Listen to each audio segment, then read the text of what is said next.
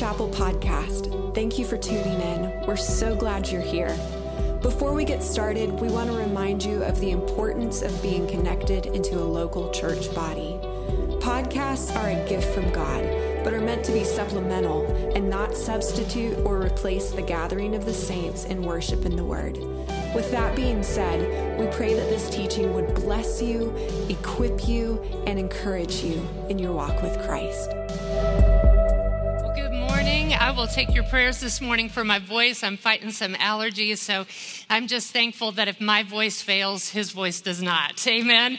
And that's what we'll trust in today. Well, y'all, about 14 years ago, there's a Christmas story that occurred that I'd like to share with you, and it goes a little something like this. I was upstairs folding laundry.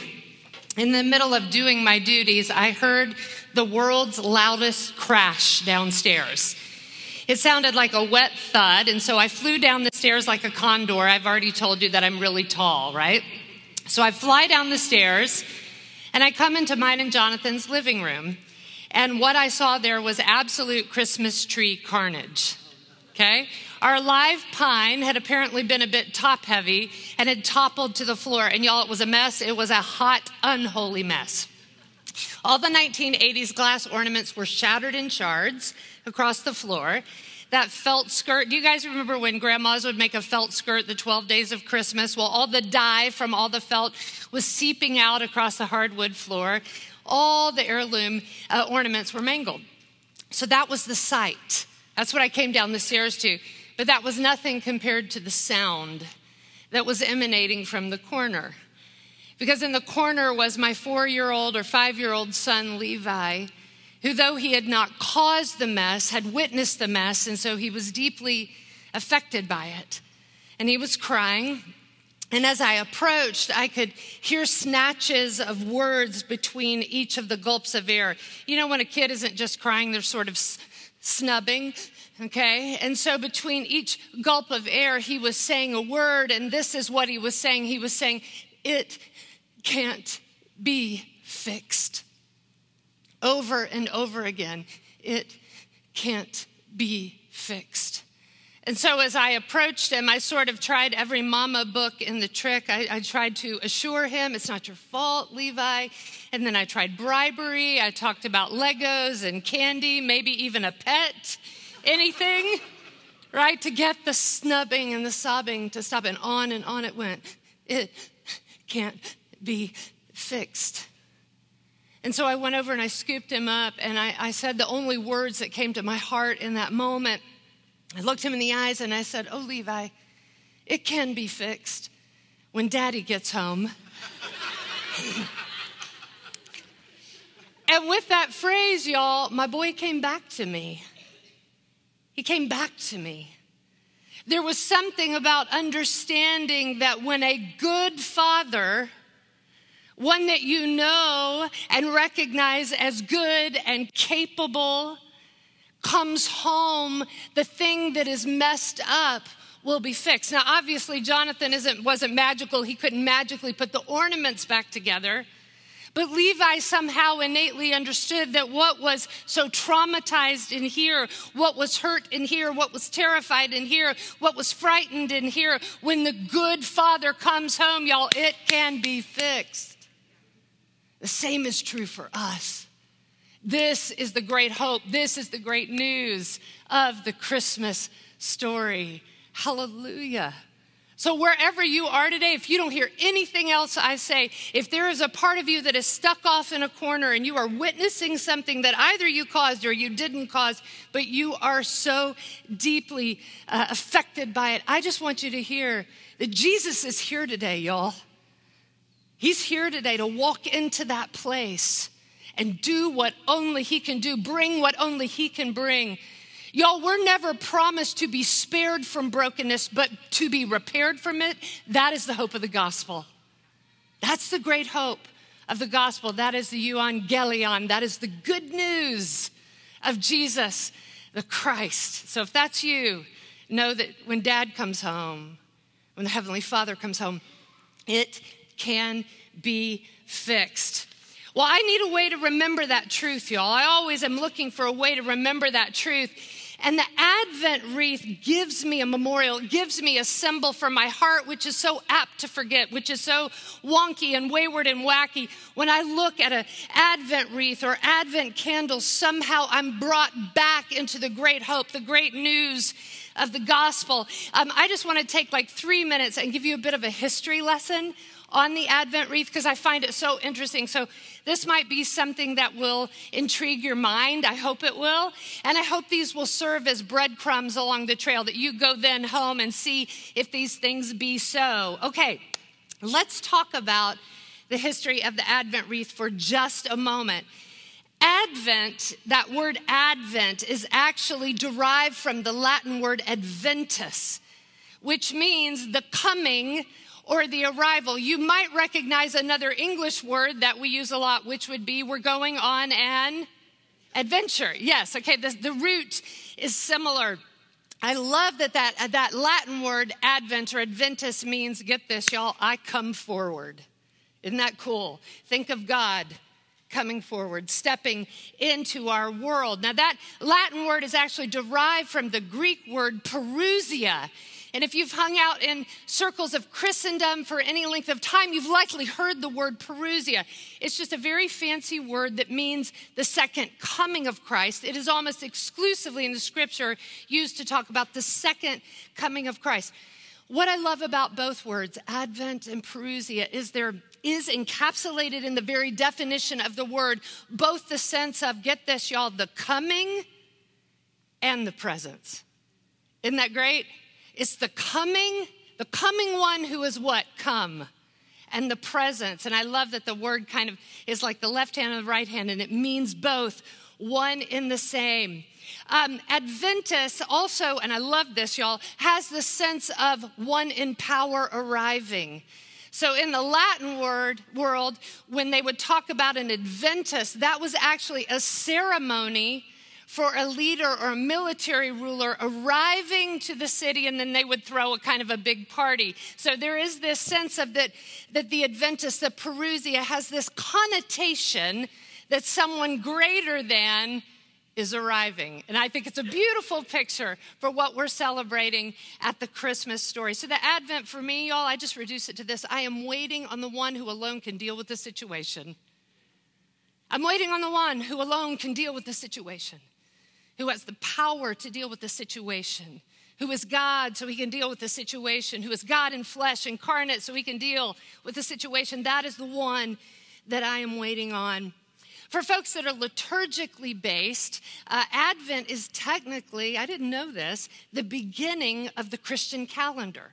So it's our culture's January 1 or the Jewish culture's Rosh Hashanah. So for those that are in a liturgically based system, this is actually the beginning of the new year. And I love that, y'all. It reminds me that I don't have to wait for January 1 for a new beginning. Because y'all, we are not just Easter people, we are Christmas people. Every day Jesus is born, and every day he triumphs over death.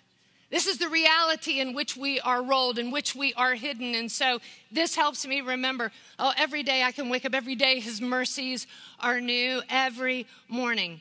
Okay, when the wreath was first introduced, really, really early on, it was used as a season to mark a season of preparation, fasting, and mourning. Get this, y'all, for new converts to prepare to be baptized near Epiphany. And we can't go off down the rabbit trail. We don't have time today to talk about Epiphany, but depending on whether you're in a Western tradition or an Eastern tradition, Epiphany just means that moment when God through Jesus was made manifest to the Gentiles. And so Epiphany is generally when the arrival of the Magi is celebrated. But y'all get this. This wreath was not actually used to prepare for the first coming of Jesus. It was actually used for folks who were saying, you know what? This Jesus is so intriguing. He is so compelling. I want to give my life over to him. But there's going to be a long season of preparation. How seriously they took, y'all, following Jesus and preparing to be identified with him through baptism. Now, in the 6th century, the Advent was used to celebrate the coming of Christ, but y'all, not the first coming of Christ, but the what? The second coming of Christ. All right, so do you see how this memorial is moving throughout history and what its symbol is used for changes a bit? And then finally, in the Middle Ages, it comes to be used the way that you and I would most recognize it, which would be a celebration of the first coming of Christ. But when you look at this wreath, I want you to join with historical Christendom and remember, we don't just celebrate the first coming, but we look forward to the second coming. Y'all, this reminds us that we live in between the two Advents. Karl Barth, who a lot of people consider to be one of the 20th century's great thinkers and theologians, he deeply influenced people like Dietrich Bonhoeffer, said it this way, and I'm going to slow down and let his words speak to us from across the decades. He said this: unfulfilled and fulfilled promise are related to one another as are dawn and sunrise. Both are promise and, in fact, the same promise. If anywhere at all, then it is precisely in the light of the coming of Christ that faith has become Advent faith. Advent faith, the expectation of future revelation, but faith knows for whom and for what it is waiting. It is fulfilled faith because it lays hold on the fulfilled promise. Y'all, Christ is come and Christ is coming again.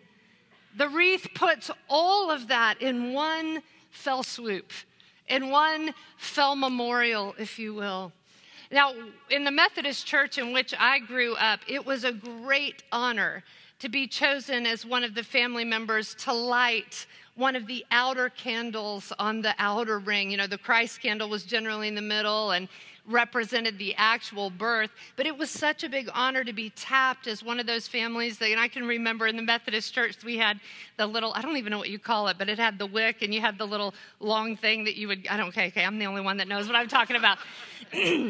I'm not describing it well, but I just remember being so freaked out about, would there be enough wick and the flame? But it was a huge, huge honor.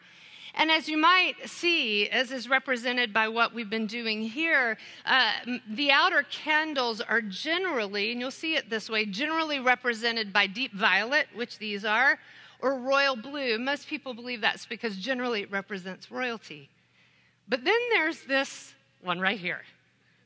This weird outlier right here, the third week of Advent, called the shepherd's candle or the joy candle. And it is I don't know if anybody else thinks that, I think this is a really bizarre color for Christmas time. Anyone else? I mean, red, white, and pink, or, green and pink. We don't generally think of pink at Christmas time. There are a lot of historians and thinkers who've tried to dive into why this candle is pink. A lot of people believe because it is the gaudete candle. You want to say gaudete? Gaudete, it means rejoice you, rejoice you. It's the joy candle. And so some folks think, well, this was a season in preparation where there was just a sense of relief, a sense of joy. And so they marked it differently with a different color. There are other people that say, actually, this goes all the way back to Pope Gregory, who would hand out pink roses during the season of Lent. And of course, if you've been around Christian circles for any amount of time, you know Lent is also what? It's a season of preparation. It's a season of mourning. It's a season of giving things up. It's a season of sacrifice. And so when the pink roses were disseminated, it was just a moment. It was a breath of fresh air.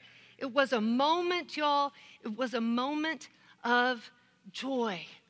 And of course, that's what we're going to talk about today, this good news of great joy, which is delivered, of course, to the shepherds, which is why it's called, again, the shepherd's candle or the candle of joy. I want to read a little bit of scripture, and we're entitling this today, An Outfielder's Joy. An Outfielder's Joy. All right, I'm going to read a lengthy portion of scripture. I pray that the Lord will minister to your hearts as I do. And in the same region, there were shepherds out in the field, keeping watch over their flock by night. And an angel of the Lord appeared to them, and the glory of the Lord shone round about them, and they were filled with great fear. And the angel said to them, "Fear not, for behold," that word there is idu. It means be still, pay attention, look closely, all right?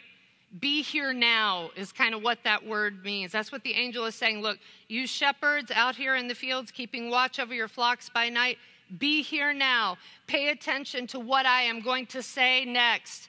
It says, I bring you good news. There it is, y'all. That's the euangelion. That's the word we use, and you'll see in your scripture over and over again for the good news of the gospel. All right? Right here at the very beginning, they're saying, here's the gospel. The gospel is present. Good news of great joy. Now, because this is a joy candle, I just want to slow down for just a moment over this word. It's the word karan. There's several different pronunciations of it. Kara, and it means joy, gladness, or the source of joy. It can also mean a calm delight. I was reading some of Aquinas' work, and it was really, really interesting. He basically said, this is a bad paraphrase, it's not his fault, but mine.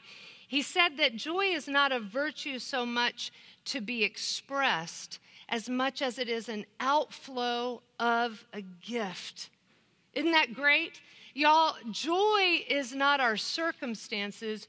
Joy is an encounter with a Savior. Joy is not found in our circumstances. That would be happiness and can be taken and given. It can be transient. But what we find in the scripture is that joy is an encounter and an overflow of this encounter with the Savior. So they say, we're bringing you good news, the gospel of great joy that will be for all the people. For unto you. For unto you. I love the personal touch there, don't you? For unto you, shepherd in the field. For unto you is born this day in the city of David. That would fulfill that component that Jake taught about, all the prophetic scriptures out of the book of Micah. For unto you, he is born in the city of David, a Savior who is Christ the Lord. And this will be a sign for you.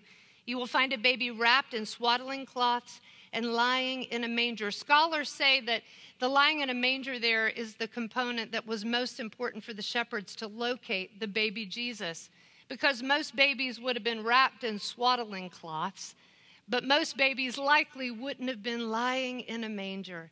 So as they go to seek the Christ child, this is that symbol that, yes, he is come. The coming one has finally come. And suddenly there was an angel in the multitude of heavenly hosts praising God and saying, glory to God in the highest, and on earth peace among those with whom he is pleased. When the angels went away from them into heaven, the shepherds said to one another, let us go over to Bethlehem and see about this thing that has happened, which the Lord has made known to us. And they went with haste and found Mary and Joseph and the baby lying in the manger. And when they saw it, they made known the saying that had been told them concerning the child. And all who heard it wondered at what the shepherds had told them. But Mary treasured up all these things, pondering them in her heart. And the shepherds returned, glorifying and praising God for all that they had heard and seen as it had been told to them. Okay, y'all, I just want to make a couple points of, I normally want to say application, but today I'd like to say meditation. I pray that these are things we can take out into our week and in the coming weeks and sit with, mull over, chew on, ruminate, and that's my prayer. All right, first things first. First things first.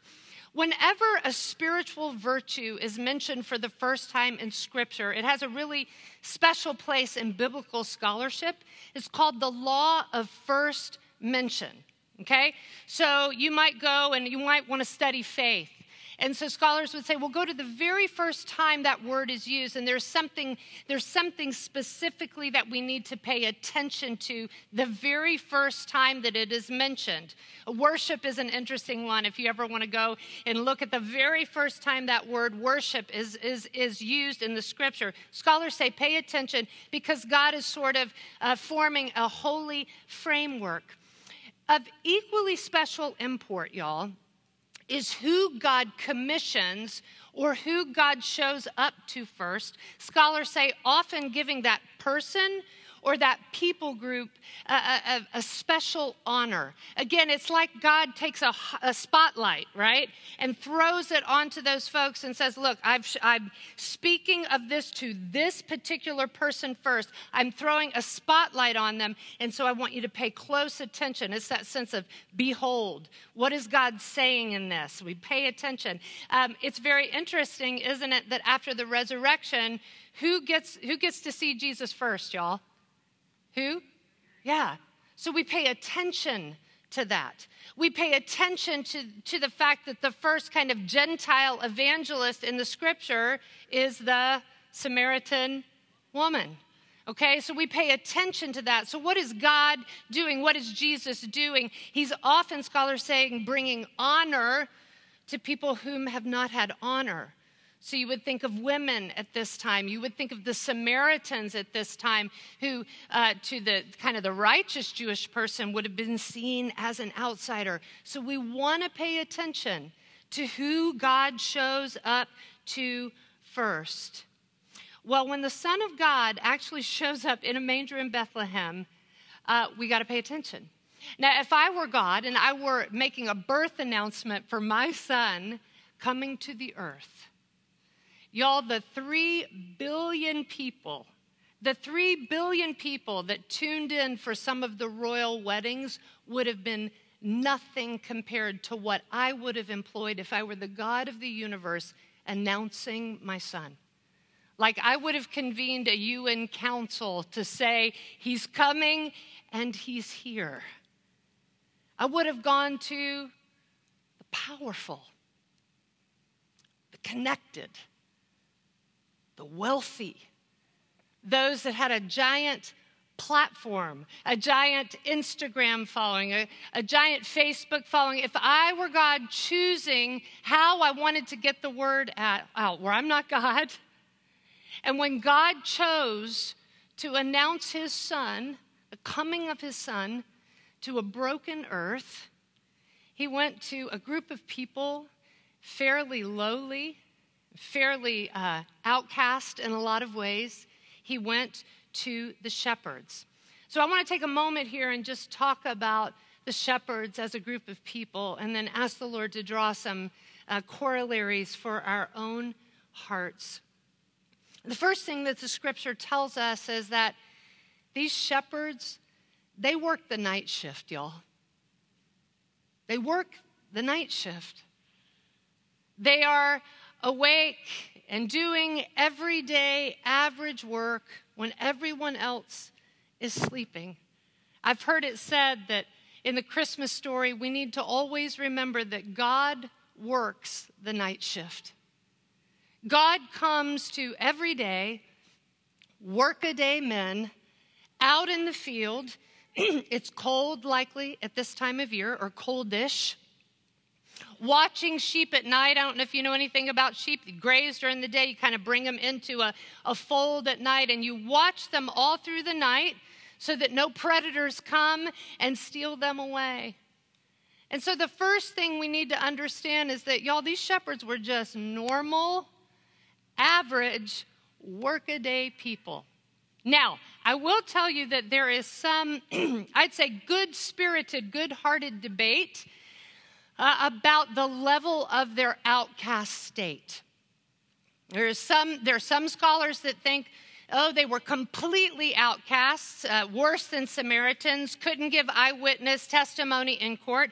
And there's some people that would say, actually, they're just a little bit lower on the social strata. okay? And so I would say that it really doesn't matter, because what God is saying is that when I announce myself to a broken world, I do not go to the powerful. I go to the powerless, all right? And so there are places in our hearts, y'all, where we need today for God to announce himself to that place in ourselves, where we are in the field, where we are working, where we think no one sees. That is the good news of the gospel, y'all, and it is so earth upending. One of the things that is interesting to me is that the shepherds were likely in a constant state of uncleanness. And you have to kind of dig deep on this, but think about it, y'all. You know that there are all these laws to be clean, to go in to worship God, right? Well, think about the shepherds. Think about the animals that they're dealing with. Think about the leavings of animals. Think about the blood. So scholars will say it would have been very difficult for the shepherds to ever fulfill the laws so they could go into the temple and worship. And throughout the scripture, particularly in Luke, what do you see? You see Jesus constantly drawing in the unclean, constantly bringing in the ones that can't go inside the temple. Think of the leper. You see? And so we see it reflected here in the story of the shepherds. I love this, y'all. I love this, and I don't ever want to forget it. It is the overlooked who get the first look-see into the kingdom. It is the overlooked who get the first look-see into the kingdom. I was sitting last night listening to the beautiful story of the work that's going on in Indonesia, and this phrase just leapt off the page and off the table, and it was this: God lives in cemeteries. God lives in cemeteries. Some of the work that they're doing, it's astonishing work of people that live in cemeteries, that make their life in cemeteries, that try to grind out enough sustenance in cemeteries. And my sister is saying, guess what? God lives there. God dwells there. Y'all, the scripture says God what? Dwells. God tabernacles with the poor. This is something that's so easy for me to lose sight of in our Western world, where I have everything I need at the tip of my fingers or the scroll of my thumbs. It's the overlooked who very often in Scripture get the first look-see into the kingdom. They do. And after they receive the first angelic announcement, they respond quickly. They change out of their robes. I'm sure they have wet themselves with fear. And they go. And they see what the Lord has done and what the Lord has made known to them. Y'all, it's very interesting that the scripture says, what the Lord has made known to them, they make known. And so I want to slow down with that idea for just a moment and ask you the question, what has the Lord made known to you? What has the Lord worked into the soil of your life? What has the Lord kneaded into your heart? And I guess I'm asking for something that might be a bit personal, a bit unique to you.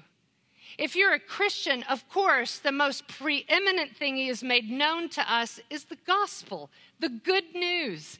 God is coming incarnate to a broken earth. He will pay our price. He will die our death. He will die upon the cross, and he will rise again.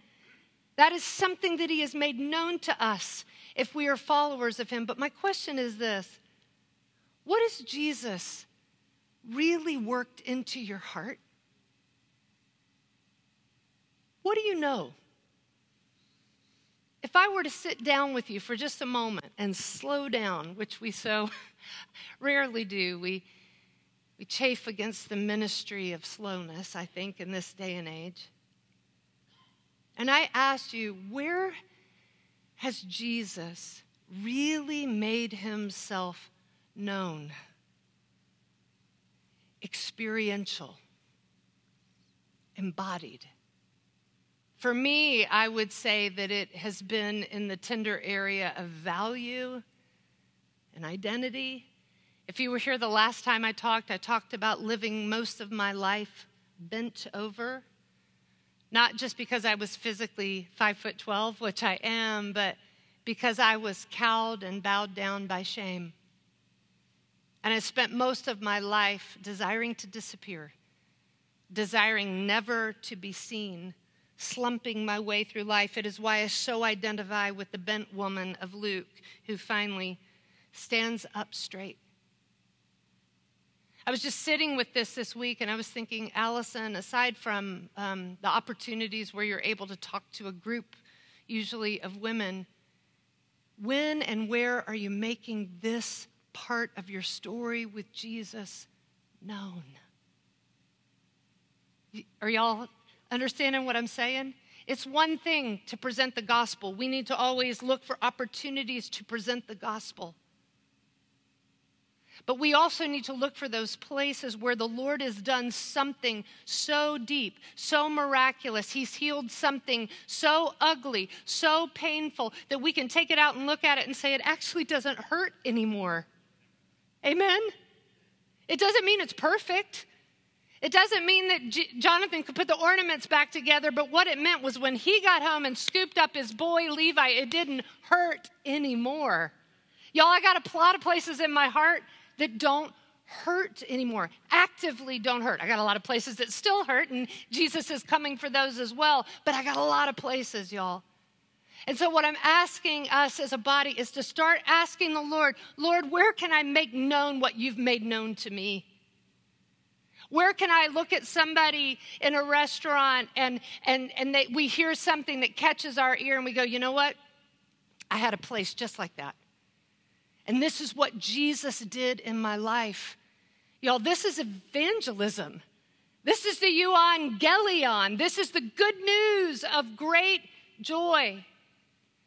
I have had to ask myself, aside from groups, Allison, when was the last time you prayed your way through a day saying, God, give me an opportunity? Anybody else? I've been convicted by that this Christmas season. I've been convicted by that because of the shepherd candle. Because y'all, the minute they see in flesh the good news, what do? They start knocking on doors. They start telling everybody that will give ear to them. And they make known, y'all, what has been made known to them. I was just going to take a second here, and Jake gave an awesome plea for the Christmas service. You know, sometimes in the church, not here, I know it's not happened here, but sometimes there's a little bit of good-humored poking and kind of joking about folks who only attend church on Christmas and Easter. I actually think it is a God-given, beautiful opportunity, amen, to evangelize. Y'all, we ought to be like the shepherds who make known what's been known to us, who are like the Samaritan woman who say, come see about a man who what? Told me everything I ever did. Could he be the Messiah? And so what I'm asking, I'm asking of myself, Jonathan and I are new to Knoxville, so this is really a little bit uncomfortable for me, but I've been praying, God, who would you want me to invite? And not because we're inviting them to a church, we're inviting them hopefully to an encounter with a Christ, the risen Christ. And so I've needed the Lord to knead this ministry deep, deep, deep into my heart of late, and I hope you will as well. I was pondering this morning, got up early, and was just kind of sitting with the Lord and thinking and praying. And at my old church, we used to do these Christmas productions, and we were just average, volunteers putting together something that the Lord's put on our heart. And one year, there was a woman that a bunch of the folks in the cast had been praying for. It was just a coworker. And this one gentleman who was in the play, it was the first time he'd ever done a play with us, he just said, this is the one God has put on my heart to invite to this Christmas play. And he invited her, and she said that she would come. And And as the day approached and the day went on, there was, how you do, you're in the prayer circle and you're praying, they show up. And he was saying to us, we're not sure she's going to come, but we think she's going to come. Okay, we finally got the text that she's on the way. And y'all, they were even out in the parking lot looking for her. She had like a kayak on the top of her car. So they like waved her in and put her in a parking space. They were trying to make it easy for her to come and see this story about Jesus. What my castmate, what my friend would tell us later was that woman had decided that after that day she was going to end her life. And because of what she experienced about Jesus, she decided not to. And so I just want to say to you, this is why the Bible says, let the redeemed of the Lord what? What? Some translations of that are, let the redeemed of the Lord tell their story. So I pray in the coming weeks we can ask the Lord, where can we say so? Where can we tell our story? Where can we ask the question, invite somebody to come and see about a man? Good news, great joy. Good news, great joy. One of the things that's interesting, and I'll close with this bit here, this amount of scripture here, is that the outcast state of the shepherds, the being lower on the social pecking order, is a little bit interesting because if you know anything about the Old Testament, you will know that God himself refers to himself as shepherd. David says of the Lord in Psalm 23, the Lord is my shepherd. God takes leaders to task who don't shepherd his people well. And so you have to ask, well, what's going on? Surely they would have remembered that in their own writings, the shepherds were a people to be trusted. They were a people that you would look up to in some way, especially if God is revealed as shepherd. I looked at a lot of scholars, and many of them think, and I think this is an interesting possibility, is just we forget. Human beings forget, don't we? And so we need to be reminded. And so in some way, I believe that when God comes first to the shepherds and the shepherds start knocking on doors and they see the shepherds, it might have been for some people a moment of true epiphany where they went, the Lord is my shepherd. He has come to the shepherds. It's like God is redeeming. Does that make sense? This component of being a shepherd. And that, of course, led me to a story in the Old Testament.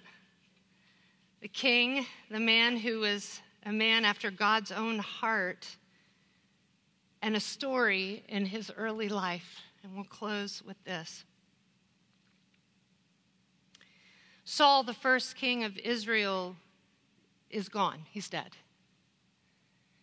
And the prophet Samuel is mourning over him. And God asks him a really tough question. He says, how long are you going to mourn over Saul? How long are you going to mourn over Saul? I want you to fill your horn with oil, and we're going to anoint the next leader. Maybe you know the story. This is in 1 Samuel 16. If you want to go back, I'm going to try to truncate it a bit. He goes to the house of Jesse. They're going to have a big old meal. One would expect, because the prophet is here, that all the family members are gathered. Wouldn't you expect that? Because one of Jesse's sons is who? It's the next king. And he's sitting there with a horn of oil. He's ready to anoint. And the scripture records that child by child, son by son, they pass in front of the prophet. And the Lord keeps saying, this is not the one. And another boy walks past and God says, this is not the one. And another son walks, and another, and another. And the Lord says, hey, don't you remember, Samuel, that I don't look upon the what? The outward appearance, but I look at what? See the heart. Y'all, God's got X-ray vision. So the parade finally comes to an end, and the prophet, confused, looks at Jesse and is like, is this it? Are these all the sons you have? Because I'm sure he's thinking, because the Lord told me that the next king is here, and yet in this parade, the Lord has said, not him, not him, not him, not him, not him. Don't look at his height, not him, not him, not him. And so the prophet goes, is there anybody else? Is there anybody else that you've forgotten in a field? And Jesse has to admit, well, there's still the youngest, but he's what? Out tending sheep. You see that full circle moment? Revealed all the way in the New Testament. Don't you think when a shepherd knocked on the door, we were out in the fields tending sheep? An angel of the Lord appeared to us and said, he's been born, he's here. He's here. I wonder if some of them didn't go. The shepherd being called out from the fields, the shepherd being the one who is chosen, the shepherd being the one who is anointed. And of course, Jesus would call himself years later, I am the what? Good shepherd. You see, I love that our God is never just doing one thing. He's always doing so much more than we can ever imagine. He's always reminding us of the truth that he has laced through the pages of Scripture.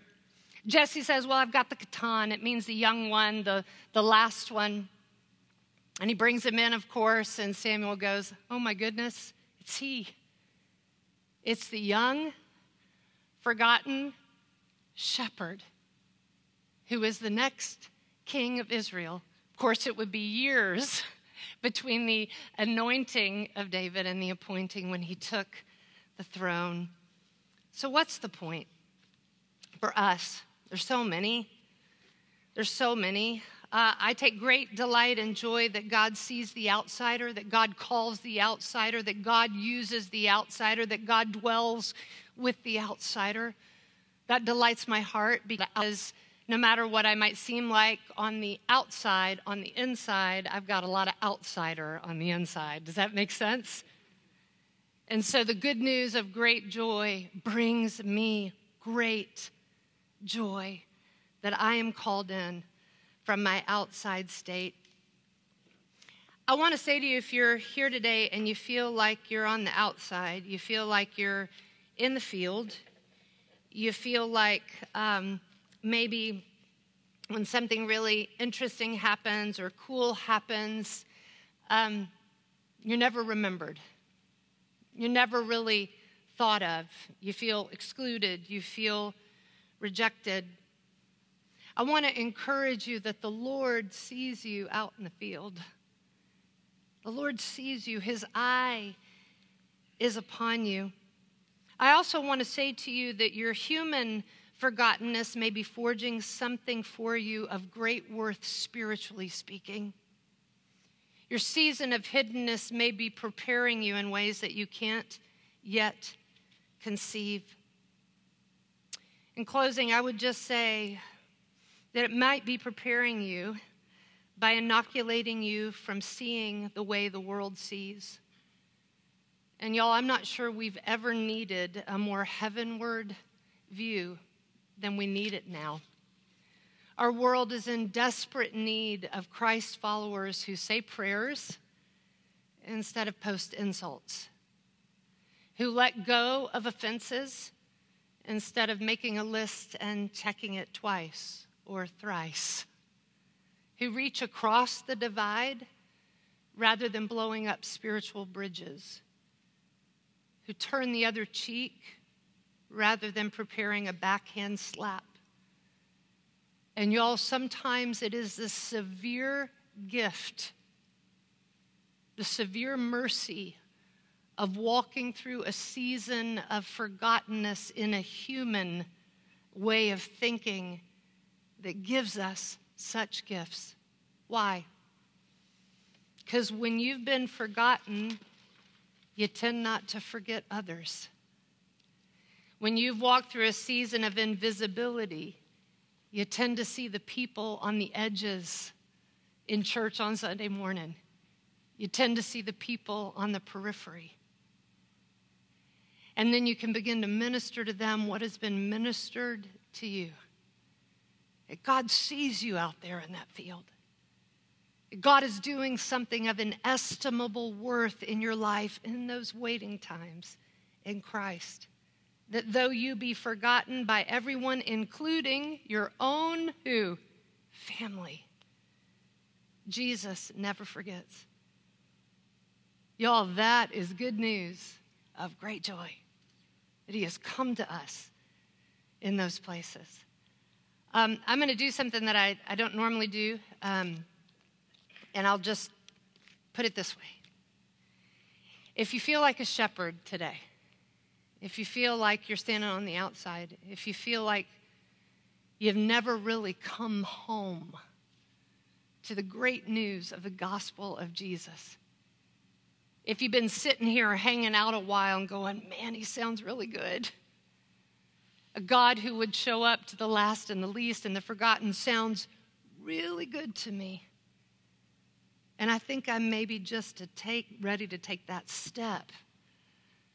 I just want to say to you that I'm going to be hanging out up here. Jake's up here. Alex is up here. Any of the prayer folks that you saw up here, Melinda and others, Jonathan, you can grab us. And you can say, you know what? It's time to come in from out in the field. Doesn't matter how young, doesn't matter how old. Jesus is here for you today. So let me pray. Father, we thank you for good news of great joy. We thank you for the shepherd candle. We thank you that you come to the places that are excluded, that feel rejected, that feel forgotten. We thank you, Lord, that when you chose to announce yourself to a broken earth, you came to the least. You didn't choose the folks at the top of the social pecking order, Lord. You chose humble and lowly folks working the night shift, working the third shift. That's how you came. What an upside down kingdom we are invited into. What a glorious king. We thank you, Lord, that blessed are the poor. Thank you that blessed are the meek. Thank you that blessed are they that mourn. Thank you that blessed are they that are persecuted. Thank you, Father, for the good news of the gospel in these places especially. And we rejoice. In Jesus' name, amen. Amen.